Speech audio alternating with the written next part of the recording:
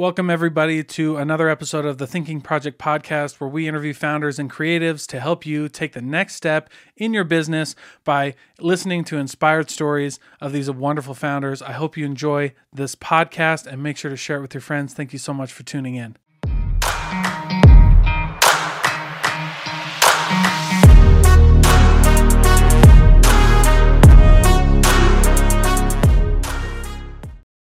All right, Brendan. We're here, man. Yes, we are, Dalton. It's good to be here, man. Dude, you know what? And okay, we're just going to talk about the elephant in the room. So I was listening. I was talking about we were talking about like my enthusiasm before, and you know what's funny is I heard Jordan Peterson articulate once. He was like, "There's a when it comes to outgoing people or like extroverts, there's two sides to extrovert." Right. There's like the outgoing, like enthusiastic, bubbly. And then there's like the assertive side that's like, you can still be extroverted, but it's more of like, you know, straight to the point kind of thing. And I am an extrovert, but I am not the pep rally guy. You know, I'm more of like the, I'm more of like the assertive guy. So it's actually kind of been one of my downfalls in sales, right? Because like, or public speaking, because everybody wants you to be like bubbly or like, you know, real pep rally. And I'm just like, dude, I can't, you know.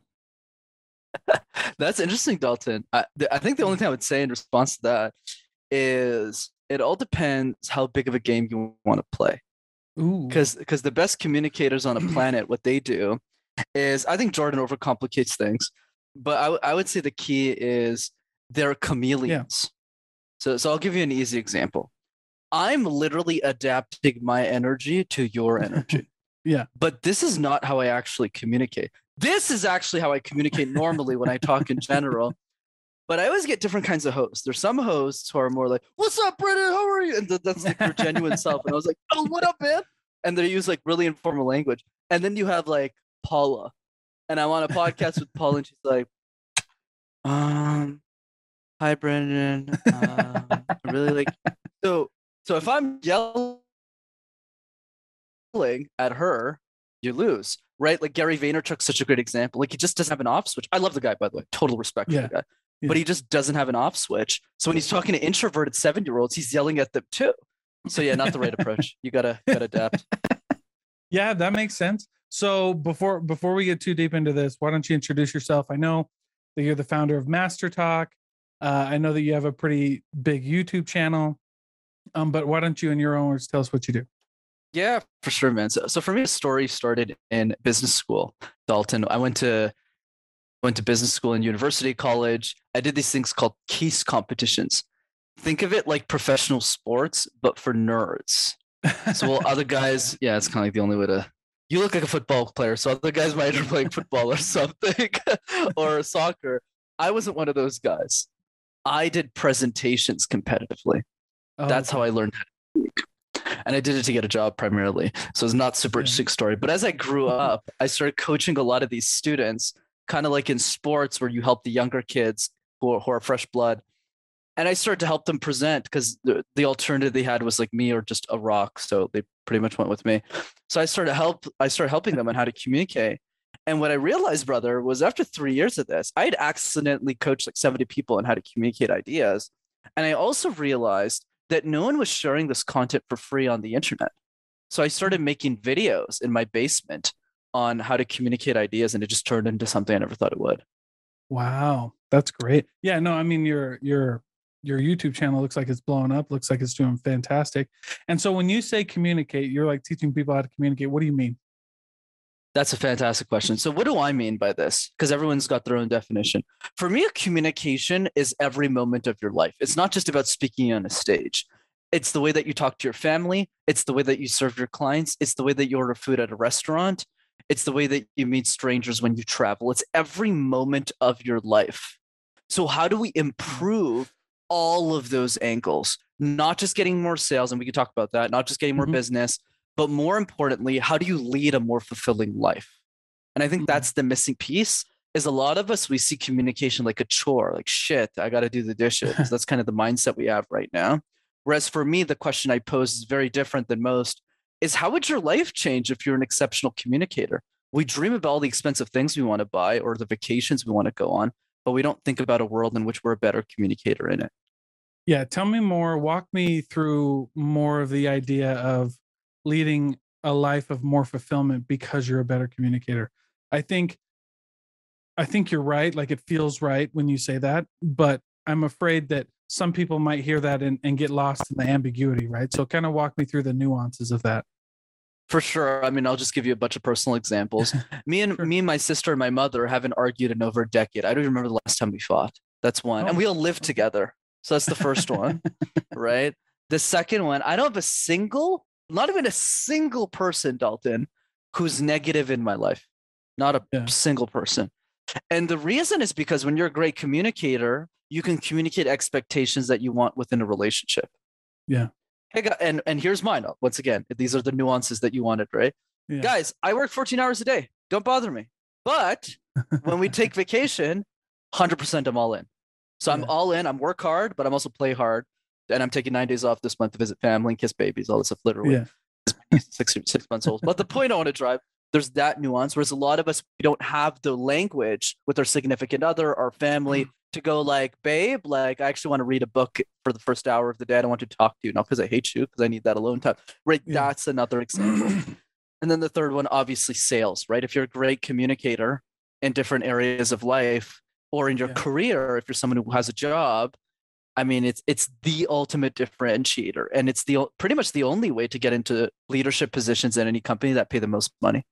Yeah, it sounds like you're talking a lot about like persuasion and influence and how to actually communicate what you want and not only communicate what you want, but that's the big piece in sales, right? Is like not just communicating what you want, but also creating the buy-in that would be necessary to move whatever project forward or agenda forward that you'd need to, right? And your project or agenda, that can sound kind of negative, but that's what it is, right? Like if I want somebody to either, like if I'm approaching a sales conversation, it's either I want to know really quick like if we can move forward and if this is a fit, or if it's not. I don't care which one it is, I just need to know as quickly as I can, right?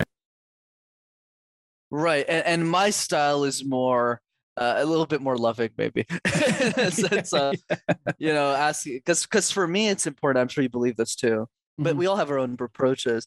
Even if someone doesn't buy from me, I want to make sure they're raving fans, especially in the business that I'm in. That's very Yeah, people driven coaching, right? So true. even if someone doesn't buy, it doesn't really matter because if they love me, they'll share my YouTube channel, my free trainings, all that stuff with like 10 of Yeah, their friends, and yeah, one of them will buy. So it doesn't yeah. matter.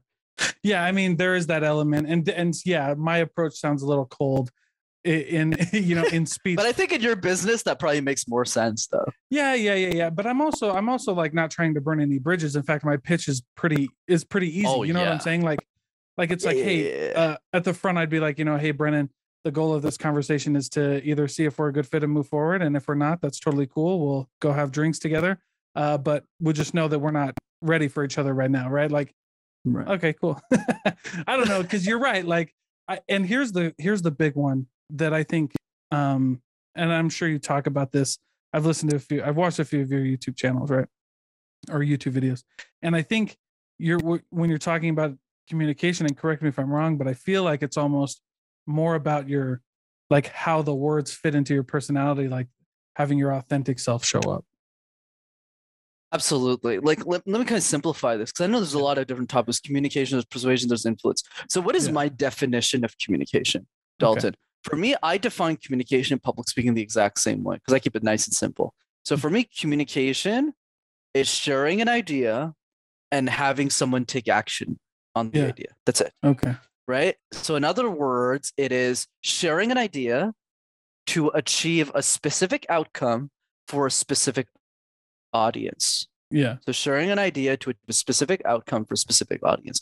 But within that definition, speaking on the stage and selling product, that also means convincing your wife that, hey, we should, or husband, whatever, that we should have a Mexican instead of Chinese food, or that we should travel to this country. And, right. So that's still specific outcome to specific yeah, audience. So then within that frame, the next question becomes, and this is where I'm a bit different than most people, where I would say something like, look, if your goal in life is to make, I don't know, $10,000 a year, and you sell anywhere you want and you still get your 10 grand, I have no feedback for you because that is the outcome that you want. Yeah. But let's say in the context of what you do, which you're super successful at what you do, Yeah. the next piece would be like, okay, do you want to impact 1 billion lives? So if the answer becomes yes, then for that specific goal, which is probably for a very small percentage of people listening to this, if a Mhm. billion is the goal, then you actually have to adapt your own personality to meet that bar, because you won't impact 1 billion people if you swear a bunch, because a lot of people are religious as an example. So they'll just right, like Gary Vee, like he won't hit 1 billion people. He has to do it through VeeFriends and stuff. So that's what I mean. It all depends what the goal is and how you're adapting to that goal. Yeah, that's true. And you bring up a great point when just in communication in general, and that's like knowing your audience, like getting really clear on who you're speaking to. Because I heard, and it's the same thing for communication. For the phrase that I heard when I was learning how to like communicate in writing. So like I've never been a really strong writer, but I've been like, but if I got somebody on the phone, you know what I mean? Like it was game over. Like we'd be friends. I'd either sell you and be friends, or we would just be friends, and either way was a win for me. Like I didn't care. Um, and subsequently, not caring about that outcome generated more sales for me because you know I wasn't trying to force things in life. But when I was learning about, you know what I mean? When I was learning about writing, it was like good writing is being understood. Great writing is other people feeling understood. When they read you, and I feel like communicating is the same way, right? Like having your audience feel understood. I think that's like the huge empathy piece in there. Absolutely. And to build on that, I love that. Let's define empathy, because everyone has different definitions. So for me, empathy is simply that we are not communicating to the person that we are today. We are communicating to the person we used to be. Sure. And there's a big difference there. So what that means, to your point, is especially in sales copy in general, it's not about who we are right now, because who we are right now is like, dude, like, why don't you post a video? It's like so easy. Like we all do it all the time. Versus like going, okay, who was I when I pressed record the first time? And it's hard to do that flashback. So it's much easier to just ask your clients and go like, what pains did you have before? And then they just talk and you just copy what they say and just tell that to other people. Yeah. No, I agree. I think, and yeah, my definition of empathy would follow a similar vein. And that's just, just like it's that authenticity piece. It's just realizing like, everybody's just got a whole different, and I think just a different story. And I think you gain empathy as you get older, right? I think that's just inevitable, right? Because you just see different people from different walks of life, and and then you remember that person that you used to be, and you're like, dude, I remember being there, right? So I'd like, shoot, you're totally right. That's tough. I sure hope so. Yeah. Well, and I had to learn this the hard way, and then through a lot of like, reading and studying or whatever. But like sometimes I can get like hyper empathetic, or like I almost shut down. Like I just stopped talking because I'm like, dude, I can't. Like I remember being there so vividly, and the emotions are still so strong in that thought because I haven't self-authored my way out of this enough. But like that, I just like I can't do this, and so that's how something I've had to overcome. You know what I mean? Love that, man. But you're just like, dude, oh my gosh. Like sometimes I'm asking people for a lot of money, and I'm like, phew. Like I remember that amount of money that I'm asking for today in a casual conversation is at one point in my life was all the money that I had to my name. Wow. You know what I mean? Like this would have been like, this would have been literally life or death. And so it's like just wild. And so how do you feel like, when you communicate or when you're teaching, when you're coaching this communication, how do you help people kind of overcome that struggle? Because I know I'm not the only one. Oh, trust me. And we're two peas in a pod here, right? And I'm definitely not the person who's like, yeah, I mean, you can tell just by looking at me on video, for those who listen to the podcast, I'm not the oldest guest you've had on your show, right? Let's put it that way. And most of my clients are CEOs. So how does that make sense? How does that work? Because I started MasterTalk when I was 22 in my mother's basement. So why do they trust me in the first place? So I had a lot of this imposter syndrome as well, right? To kind of go through all of it. I grew up in Montreal. You got to know how to speak French in Montreal. Didn't know the language. So I had to present my whole life in a language I didn't know. So that's one. Second, I have a crooked left arm because of a surgery I had when I was younger. So I still have that crooked left arm when I keynote or when I speak. That's the second thing. And the third thing is you would think that a communication expert has a communications degree or something. I have a bachelor's degree in accounting, brother. So it's not like the Well, welcome to the club. That's what that is. yeah. Bachelor's degree in accounting for sure. Oh, you have a bachelor's degree in accounting too? Yeah, yeah. That's Right there. oh, is that what you're pointing to? Okay, gotcha, Yeah, gotcha, yeah. gotcha. Gotcha. Wow. Okay, gotcha. So of course that worked really well for me in business, which was good. But Yeah. I think the context, which is similar to what you said, is I'm definitely empathetic to the struggles. I feel we all Yeah. have that. And I think what I would say is there's kind of different layers of the struggle that we can go into. Let's start Yeah. with the fear. So the first piece that I would say around the fear, Dalton, is the fear is perfectly normal. I would even argue that the fear is actually not your fault. It's the fault of the education system. I'll quickly explain why. Sure. Where do we learn how to present ideas? And the answer is high school, right? Yeah. Elementary school. That's where we learn how to speak. Right. But there's three problems with all those presentations, right? The first one is all of them are mandatory. You don't wake up one morning and say, "Hey, Dalton, you want to like present and eat breakfast all day?" Like nobody says that. Yeah. Right. That's problem number one. Problem number two, all of them are different. You don't even get to pick the topic. It's like, right, yeah. It's like, what the hell? So you have to talk about Shakespeare and all this stuff, this nonsense, like the history of Missouri or something random. And then the third thing is all those presentations are tied to a punishment. So if you don't do a great job, you get slapped in the face. You lose 30% of your grade and you're like an 11-year-old kid. So we grow up with terrible memories and we see communication as a chore. So yeah, that's the problem. No, I could not agree more, because, and this is the funny thing. So I love philosophy and theology. And anyway, there's this whole philosophical, well, and it's kind of religious, but there's a whole philosophy behind this idea of like repentance.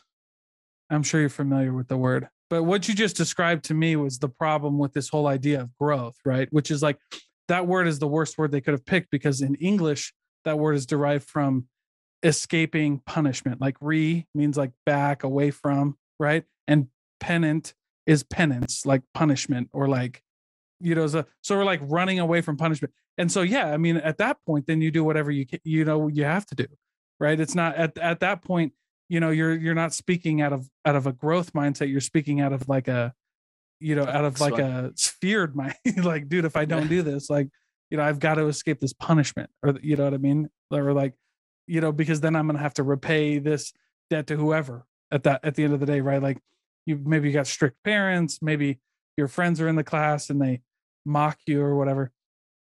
And so, yeah, you don't really approach communicating with a growing mindset.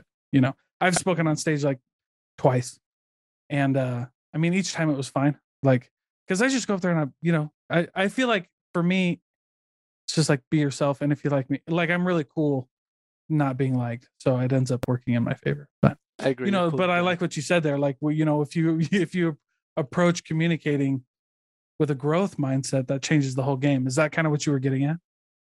1000%, Dalton. Yeah. That's why I always mention this question over and over again. Mm-hmm. How would your life change if you're an exceptional communicator? Yeah. That is a very important question, because it helps us do something that we never really done in our life with communication. Yeah. Which is see it as a tool for impact, for growth, dreaming about what we want our communication skills to look like. I mean, we see it all the time, personal development. We do that for our businesses. We do that for the money that we want in our bank account. We do that for our health. We even do that for our relationships, but we never do that with our communication skills. And that's really the biggest challenge, I feel. Yeah, no, I love that, because it's an interesting question. You asked that, how would your life change if you're an exceptional communicator?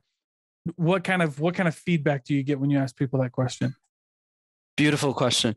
To the question. I love it, Dalton. Yeah. So everyone is different. That's why I like the question a lot. I like leaving it open-ended. I'll give you a few examples.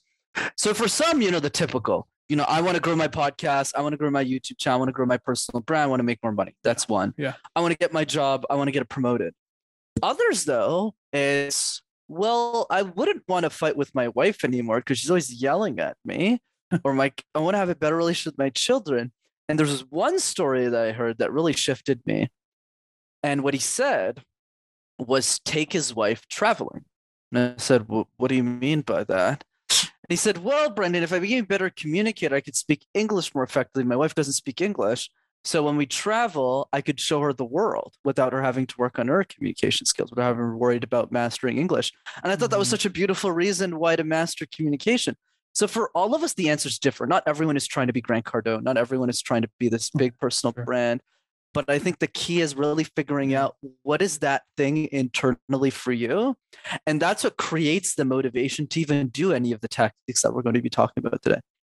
Yeah, I love that. And by the way, great question. Like one of my guiding principles just in sales and like my podcast, and one of the reasons why I transitioned to podcasting so well and still do sales is just because like I come from like a question-based framework. Like that's what I base everything off of, right? And so I think it's a great question. And I also think, yeah, I mean, do you ever have people, because the question to me is beautiful. I also see, because I've asked questions like that before, right? It's like kind of like calling a baby, your baby ugly, right? Like nobody wants to know that their baby's ugly, you know? So here's what I mean by that. Like, how do you feel like your life could change if you're an exceptional communicator? I've asked questions like that in sales, right? Like, so for example, like, how would your life change if you were the master of your income? Like if you were in control fully of your income and you didn't have to rely on a boss or anything like that. And, you know, inevitably I get some people who are like, well, I mean, that doesn't happen to me anyway. Or like, I already feel like that. You know what I mean? And so, or they get, you know, sometimes you hit those stumbling blocks. Has that ever happened with you when you ask this question? Oh yeah, absolutely. I usually don't do this in sales though. Let's explain that context because that's the one you brought up, which I like. Okay, cool. Yeah. So in sales is a bit different because in sales it's more, and this is something that more to coaching, but it might apply in other service-based businesses too. Yeah. The goal of the coach, at the best anyways, the people who do this right, is setting a vision that is bigger than the one the client has for themselves. Yeah. So if I'm on a one-on-one call and I'm talking with the prospect, it's very different. So I might ask them something more simple, like, what is your vision? And they go like, you know, I want to go on like 2 podcasts a month, or I want to grow my following to maybe 1,000. And I'm like, but how many lives do you impact? Oh, millions. But it's, and then I yell at them and I go, we're not playing a bigger game. You got to do this. You got to do this. You got to do this. And they're like, oh, well, do I think that's even possible? So that's the sales context. But I would say in the context in general, you're right, in the sense that it can be challenging for some people to answer it because the first time answering the question.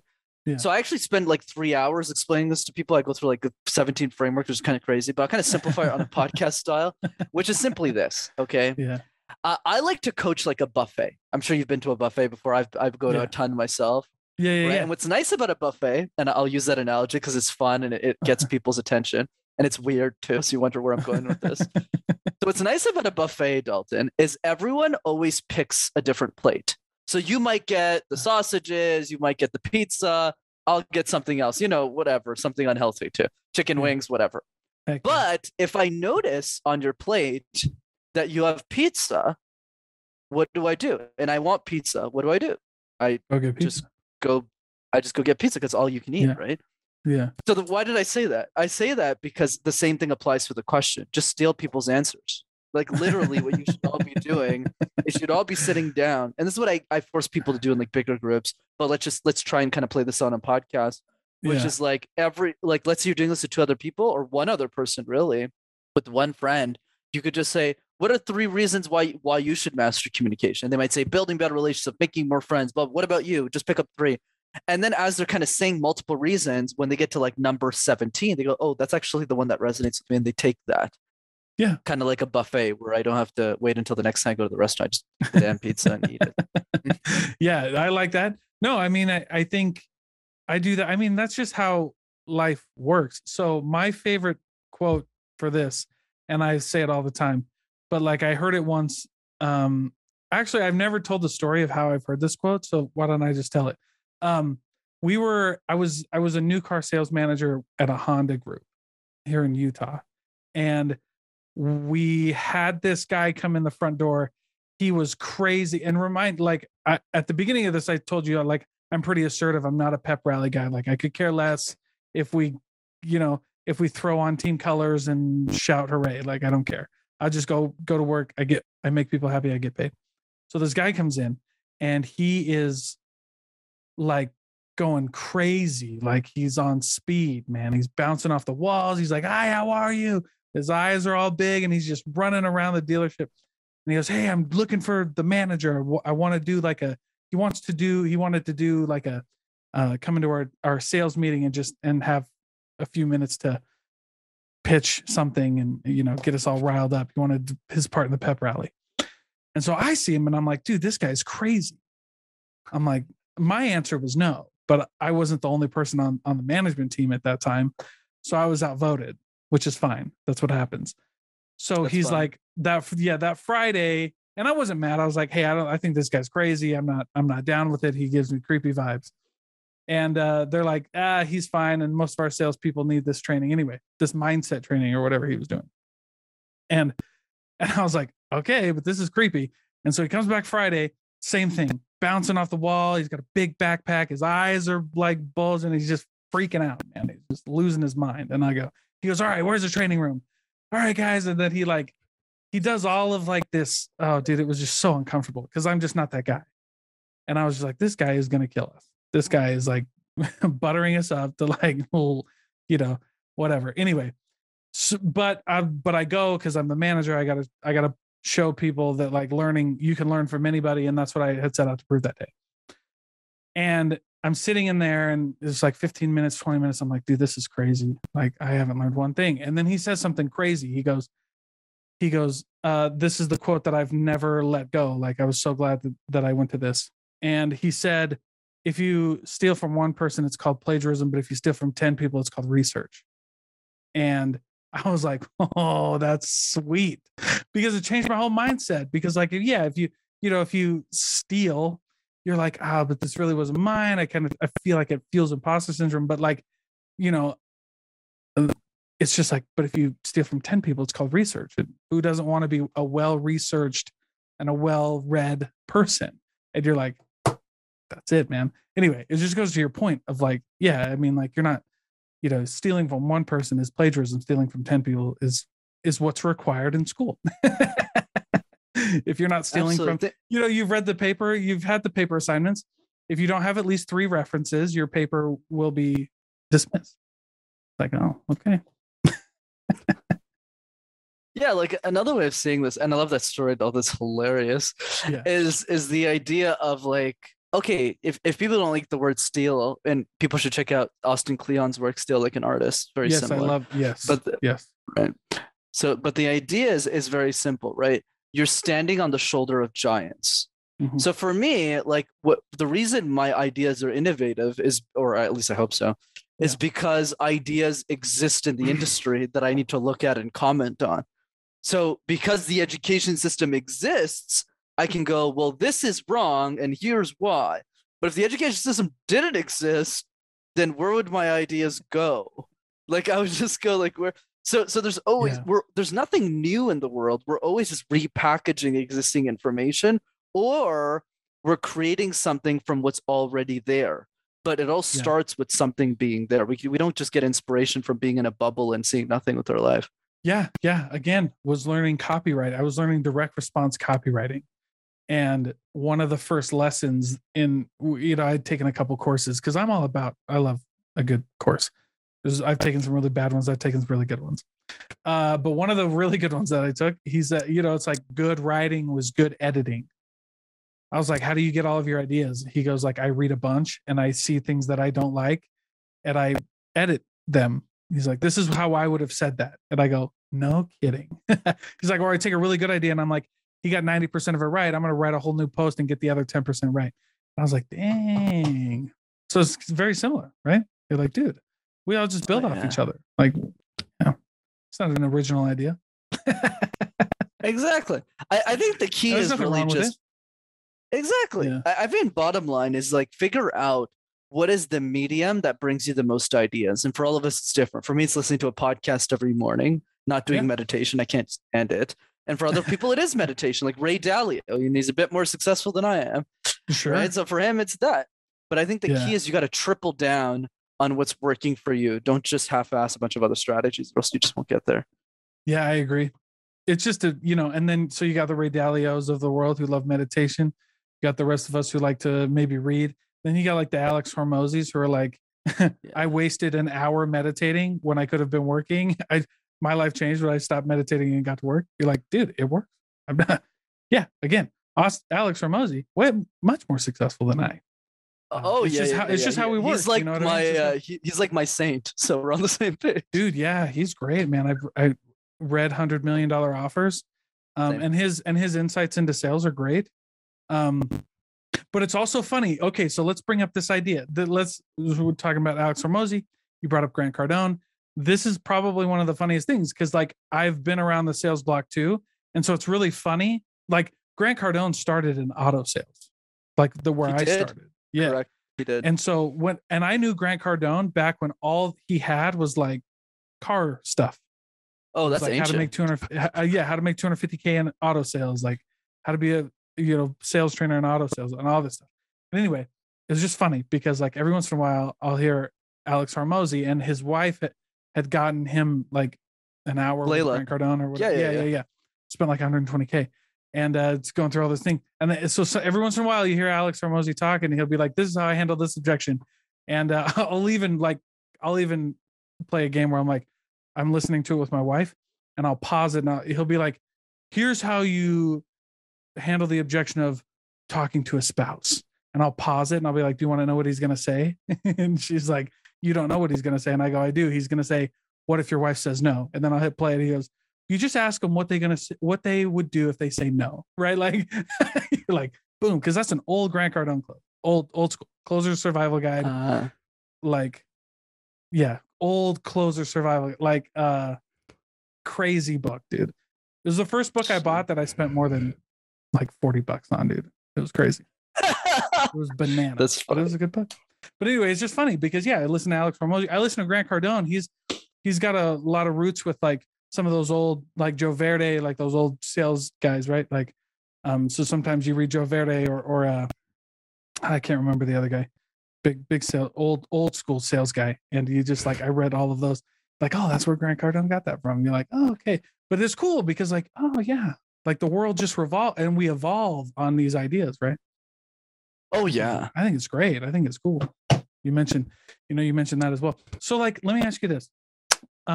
You kind of mentioned your story before you got all into this, but what actually got you into coaching?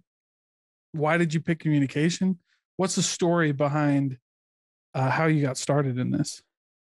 100%, man. So I always think there's like two types of entrepreneurs, right? That the first type is like born entrepreneur, kind of like Mark Cuban's a great example of this. Gary Vee is a great example of this, where they just grow up selling lemonades and like picking people's flowers and selling them flowers. Like that's kind of in their DNA. Yeah. And then you have the made entrepreneur, the person who doesn't really think they are an entrepreneur and kind of becomes one. Tom Billy's a good example of this. Sure. Right, where he just kind of becomes one later in life, kind of almost accidentally. So I'm definitely in the made category. Actually, I'm maybe if there's a third category, I'm like the anti-entrepreneur.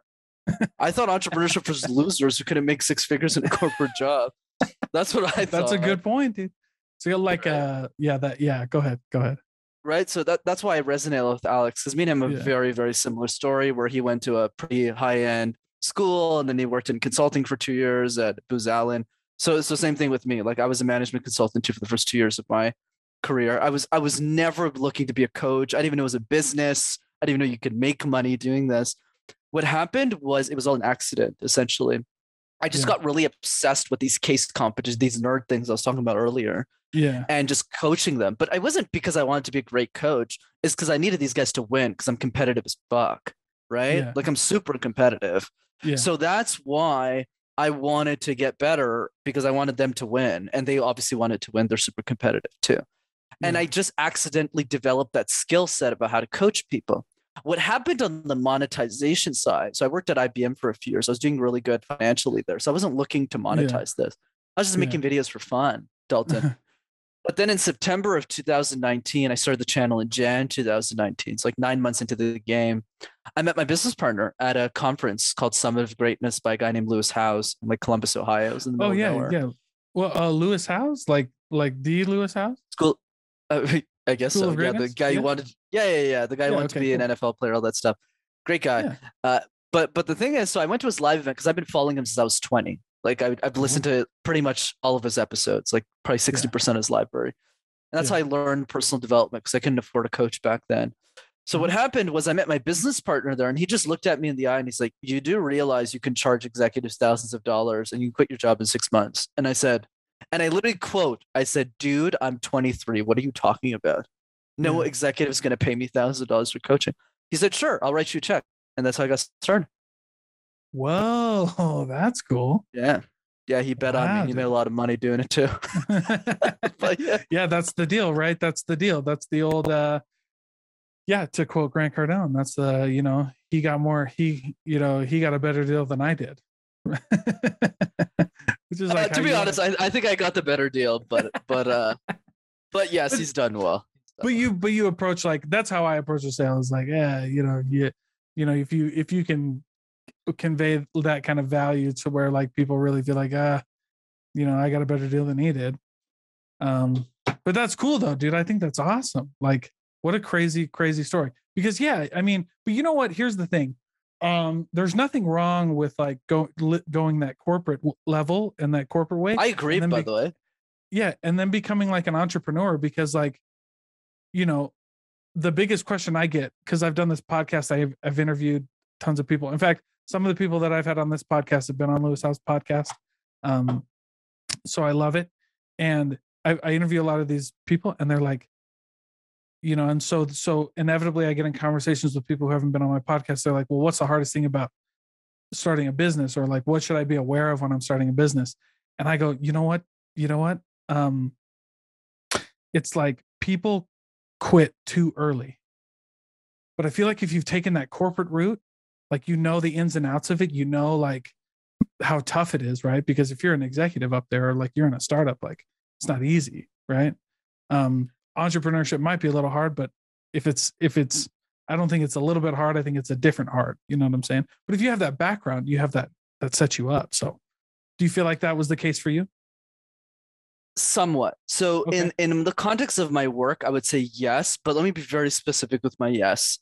The Okay. yes is specific in the sense that my clients ended up coming from IBM later, Yeah. right? So because I cool. understand tech, because I understand most of my clients are tech executives. Cool. That's the niche I developed, and that's how I kind of blew up. Well, not blew up, but became successful to eat. Yeah. Let's put it that way. But I think the key is the recommendation I always like to give people. I think entrepreneurship is a stupid idea for most people, and I'll explain why. Yeah. Statistically. And the reason is super simple, right? Because entrepreneurship requires a quality that most human beings just don't possess, which is the ability to quickly adapt and change your mind.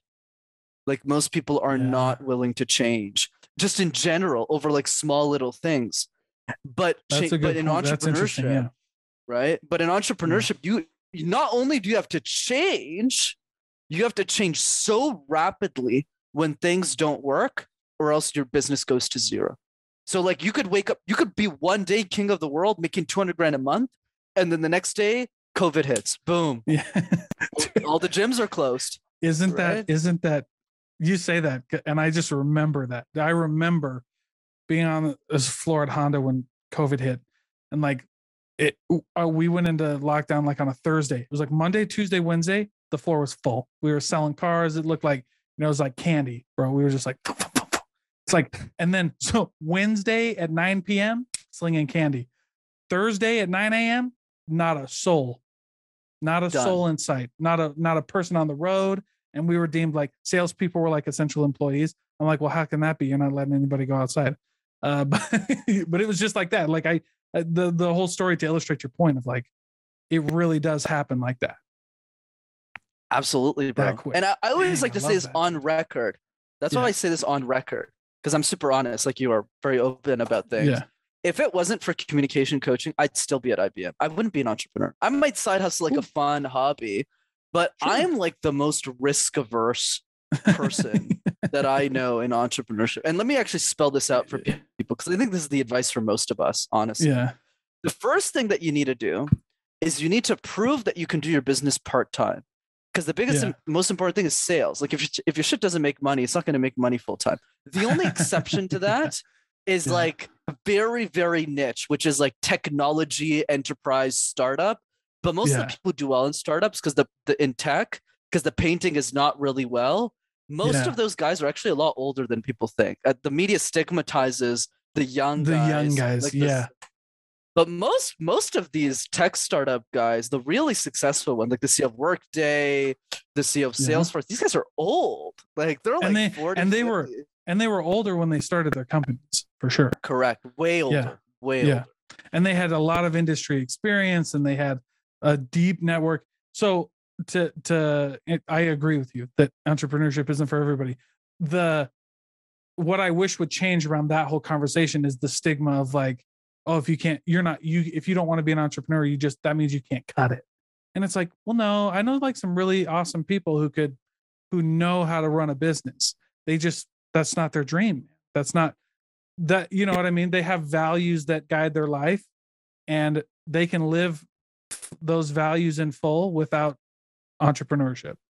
Like, okay, that's cool, man. And by the way, statistically speaking, all right, let's go into accounting, right? Like, statistically speaking, we all can't be entrepreneurs. Correct. Absolutely. Like, you just can't. We would, our economy wouldn't work anymore if we were all entrepreneurs. So it's not a bad thing. I think you just find I think it was actually Lewis Howes who had like, or Tom Bilyeu, Lewis Howes, Tom Bilyeu, I can't remember who I was listening to, but like the buckets of people, right? Like you have like the general population, which is like they like to work, they like their 9 to 5, they like to know when they're going to get paid and when they're going to get off. Nothing wrong with that. You have the second layer is like linchpins, right? That's like I'm not the visionary, but I'm the implementer, and so like I can do that, right? And then you have like the entrepreneurs who are like visionaries, but they can't really put it all together. They need somebody. You need all three. Like you need all three. And why would you shit on somebody who you need? Yeah. Exactly. Right. I mean, Yeah. we're so on the same page here, Dalton. That's why the advice for me, like before I quit, because I probably have the most risk averse story in the history of the show, probably. So the first thing is I had a year of savings, like 9 months, I think. Yeah. Something like that. So I had a ton of savings. So I had no debt. I was really good with money. And if you're not really good with money, my God, I don't know what you're going to do as an entrepreneur. Even if you have an accountant, you got to know how numbers work because of gross margins. Obviously, it worked for us with our accounting background, so it's easier to manage. So that's one. The second thing is I had a product that was making money. Clubhouse blew up my business in the early days. I got on that app like super early. I signed a bunch of clients and I had replaced 40% of all my income was already replaced. I already had a product that was working. I just needed to quit. And then the third piece was having a plan. I had a clear plan on what to do for 16 hours a day for the next like 3 to 6 months to say like, yes, I can replace 100% of my income in 6 months and I did it in 3. Right. Yeah. So I did take no risk because I'm the only breadwinner of my family. Right. Okay. Like I retired my mom a long time ago. My sister doesn't have a job until like recently. So yeah, I was taking a lot of risks quitting my job. And the last thing that I want to point out, I knew exactly why I was different than most of my competitors. I studied all the other communication coaches in the industry. I found so many gaps in their models. I said, there's no way they're going to outplay me, especially in coaching because it's high margin. If you're charging a few thousand for a package, you only need like 20 people to say yes. So I did all of that math. I went through all of the worst case scenarios and I said, there's no way I'm going to lose. And then I jumped and I didn't lose. But that's the key, right? If you're not willing to do this. And another thing I point out, I worked 100 hours a week for 2.5 years before I quit and did MassTalk. Because I did like 60 hours, 65 hours at IBM, and I was doing 30, 35 on MassTalk every week. So yeah, man, if you can't do it part-time, you can't do it full-time. Right. And people, I feel like there's just the stigma or like this false, everybody paints a pretty picture of entrepreneurship and it's really not a pretty picture. Like I think my favorite one is like the jokes people make, but it ends up being like really true is like, I became an entrepreneur because I wanted to leave my 9 to 5 and work 24/7. Right? You know what I mean? It's like, dude. And you know what? I think this is where I kind of like Gary Vee when he talks about like, just be happy. Like, if you can be happy doing this stuff, then you can be happy doing this stuff. And if you're not, then like, who cares, man? And I don't know how true, like, I have no reason to believe that Gary Vee is lying when he says that he knows people in his life who make $34,000 a year, take one vacation a year, and they're the happiest people on earth, right? And I go, yeah, because they're just like, dude, they, there's a point in your life where you're like, I just want to do me, you know what I mean? I want to do what I want to do. And that's great, right? And then to bring it kind of full circle, that's to your point about communicating with others, right? It allows you to be yourself, right?